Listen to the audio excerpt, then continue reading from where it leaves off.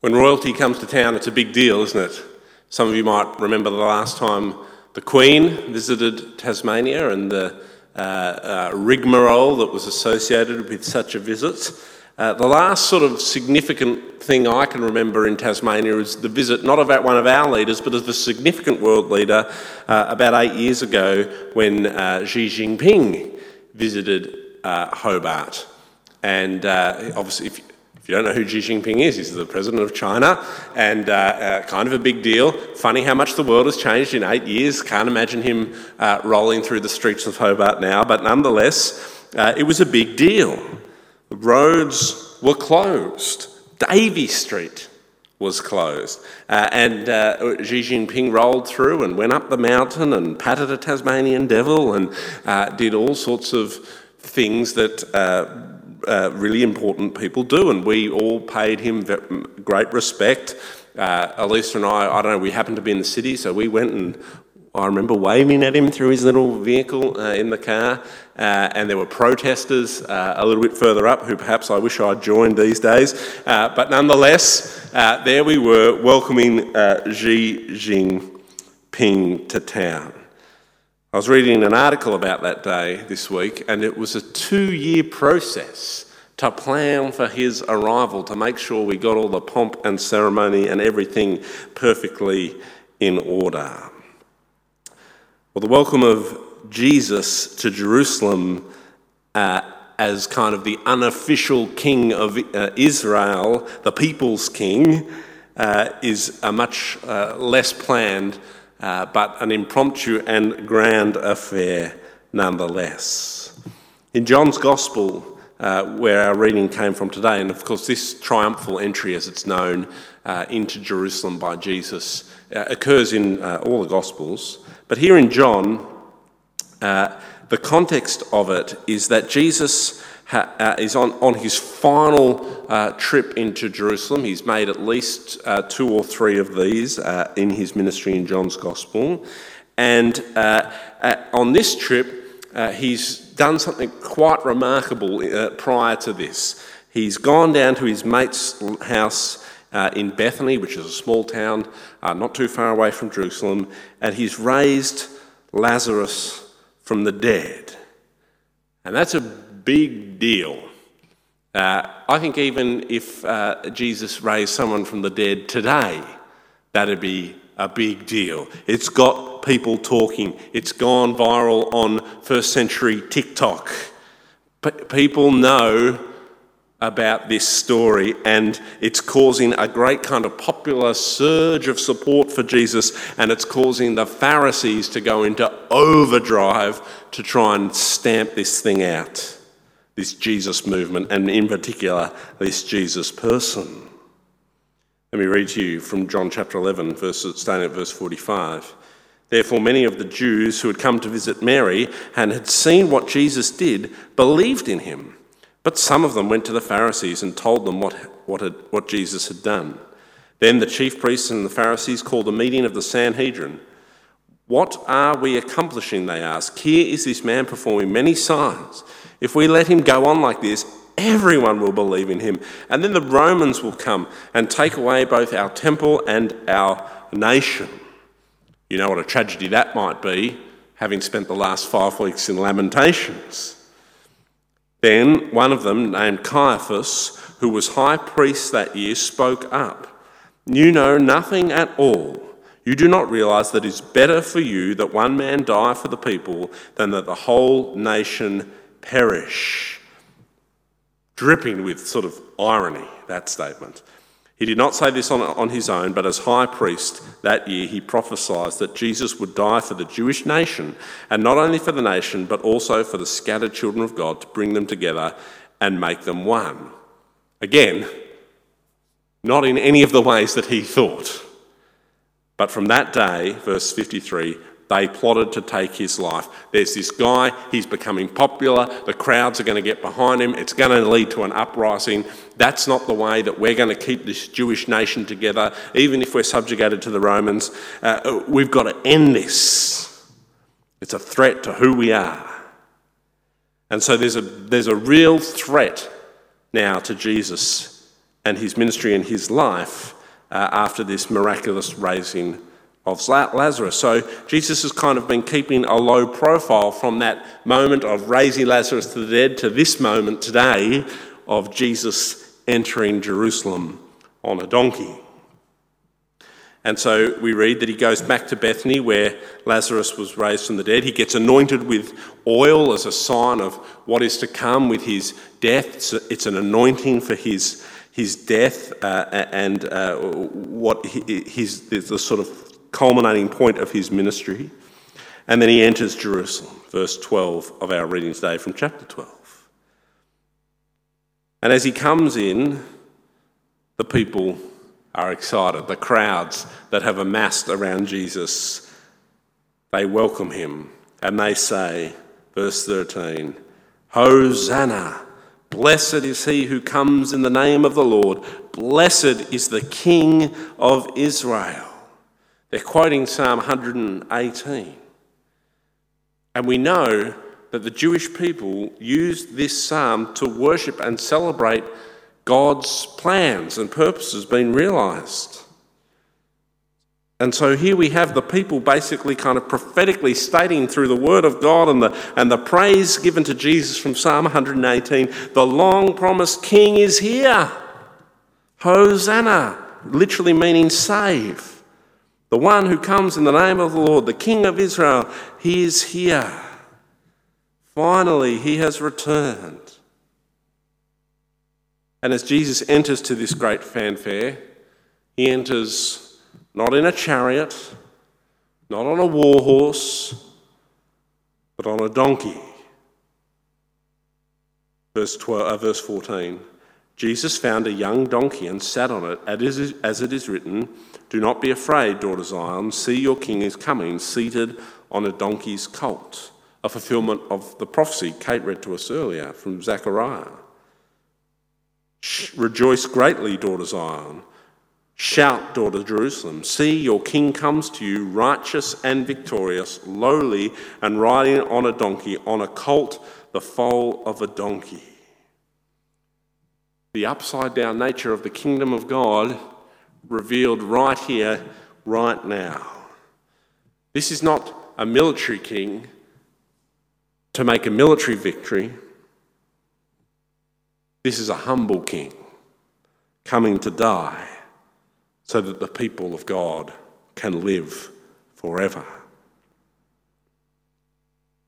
And as we see Jesus on the donkey coming in as the people kind of prophetically praise him and worship him as king, even if they don't fully understand what that looks like and what that means, we can be encouraged, can't we? We can be encouraged because we see in this moment the trustworthiness of God and his word. God fulfills his promises to his people.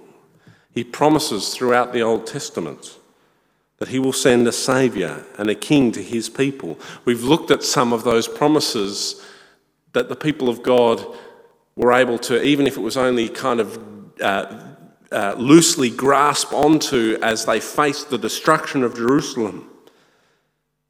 God promised that he was not done with his people, that he would put a new heart in them, and that he would send them a new king and make a new covenant. And now here we have the king riding on a donkey into Jerusalem, just as God said would happen. God's promises can be trusted. And that's good news. Every time we read about the Bible telling us that something God has said would happen, happens, we should take great comfort in this. Because it means when we read other parts of the Bible where God says something is true, it must also be true and it will happen. God's promise to us that the King will return and that he will judge the living and the dead, and that all who believe in him will spend eternity in perfection in the new heavens and the new earth. The promise we read in Revelation 21, We can trust that to be a true word of God, just as we could trust, the people of God could trust Zechariah, that his words were the true word of God, fulfilled in Jesus, and our promises too will be fulfilled in Jesus on his return. And as we live our lives in light of that coming again of Christ, we can trust in the other promises of God too.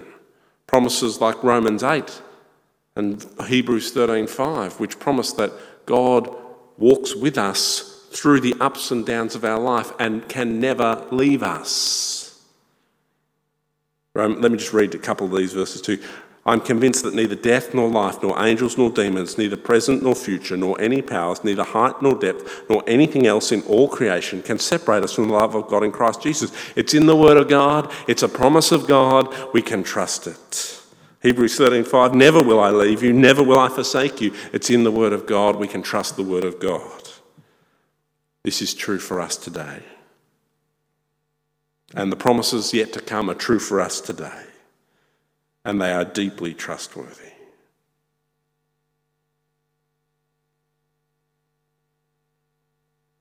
Now, just because we see God fulfilling his promises doesn't mean it all clicks into place for us in that first moment.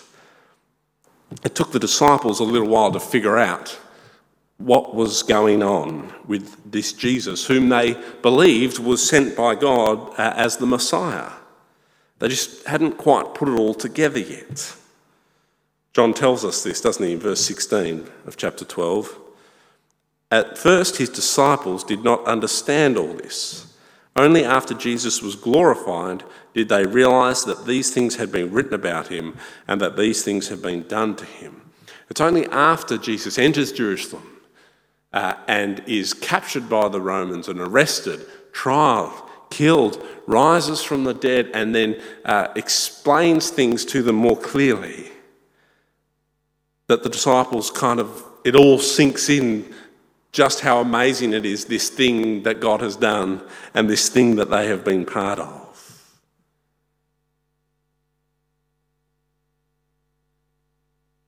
And so it's okay for us too, I think,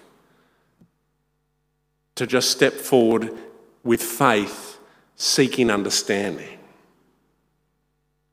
We don't have to get it all together before we step out in faith and trust in Jesus. The disciples show this constantly throughout the book of John. When we were looking at John earlier this year, we saw it, didn't we? The disciples kind of taking little steps forward in vaguely the right direction.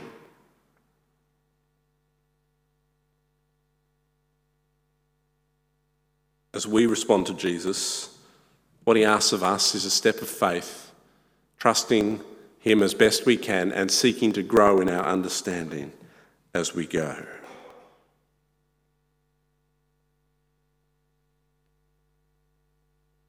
And so as we think about this triumphal entry and the crowds waving palm branches and the disciples kind of not really understanding what's going on, and the Pharisees seeking to destroy Jesus, I think this invites us to consider how it is that we are responding to Jesus today. Palm Sunday shows us the truth that God promised to send his King humbly into the world, riding on a donkey for the salvation of his people.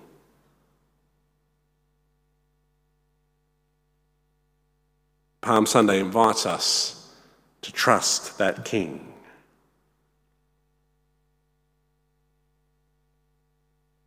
We see a variety of responses, don't we? Verse 17 and 18, in the crowd. The crowd that was with him when he called Lazarus from the tomb and raised him from the dead continued to spread the word. Many people, because they had heard that he had performed the sign, went out to meet him. There's a bunch of people going, hey, you've got to check out this Jesus. But the Pharisees, verse 19, this is getting us nowhere. Look how the whole world has gone after him. They're jealous and they need to move now to kill him. Jesus is the King. How have you responded to him?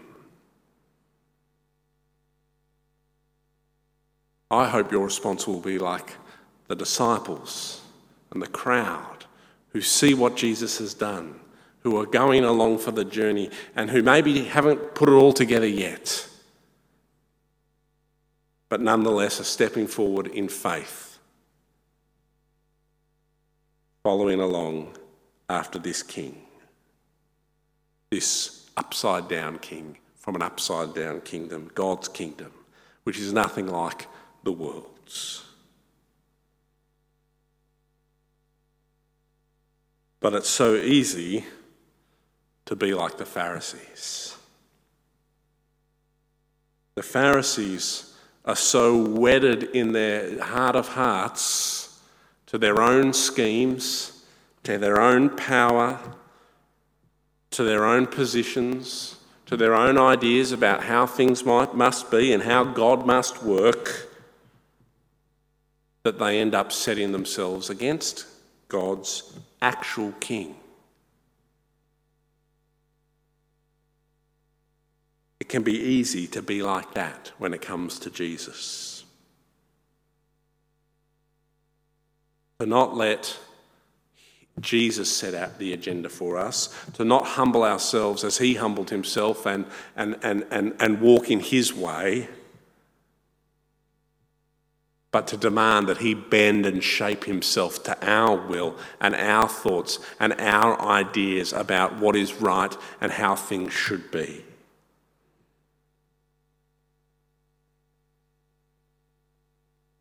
Every time we read the Bible and we hear ourselves say, I don't like that. I think that's wrong. That's an invitation, isn't it, to investigate the Pharisee in our hearts who's got our own ideas about how things ought to be and is not so keen on submitting to the ways of God. Don't be like the Pharisees. Rather, be like those disciples. Be like that crowd that humbled themselves, that marvels at what Jesus has done, that look to what came the next Sunday, the resurrection, and find in that salvation and power to live our life trusting the promises of God, eagerly awaiting the King's return. Amen.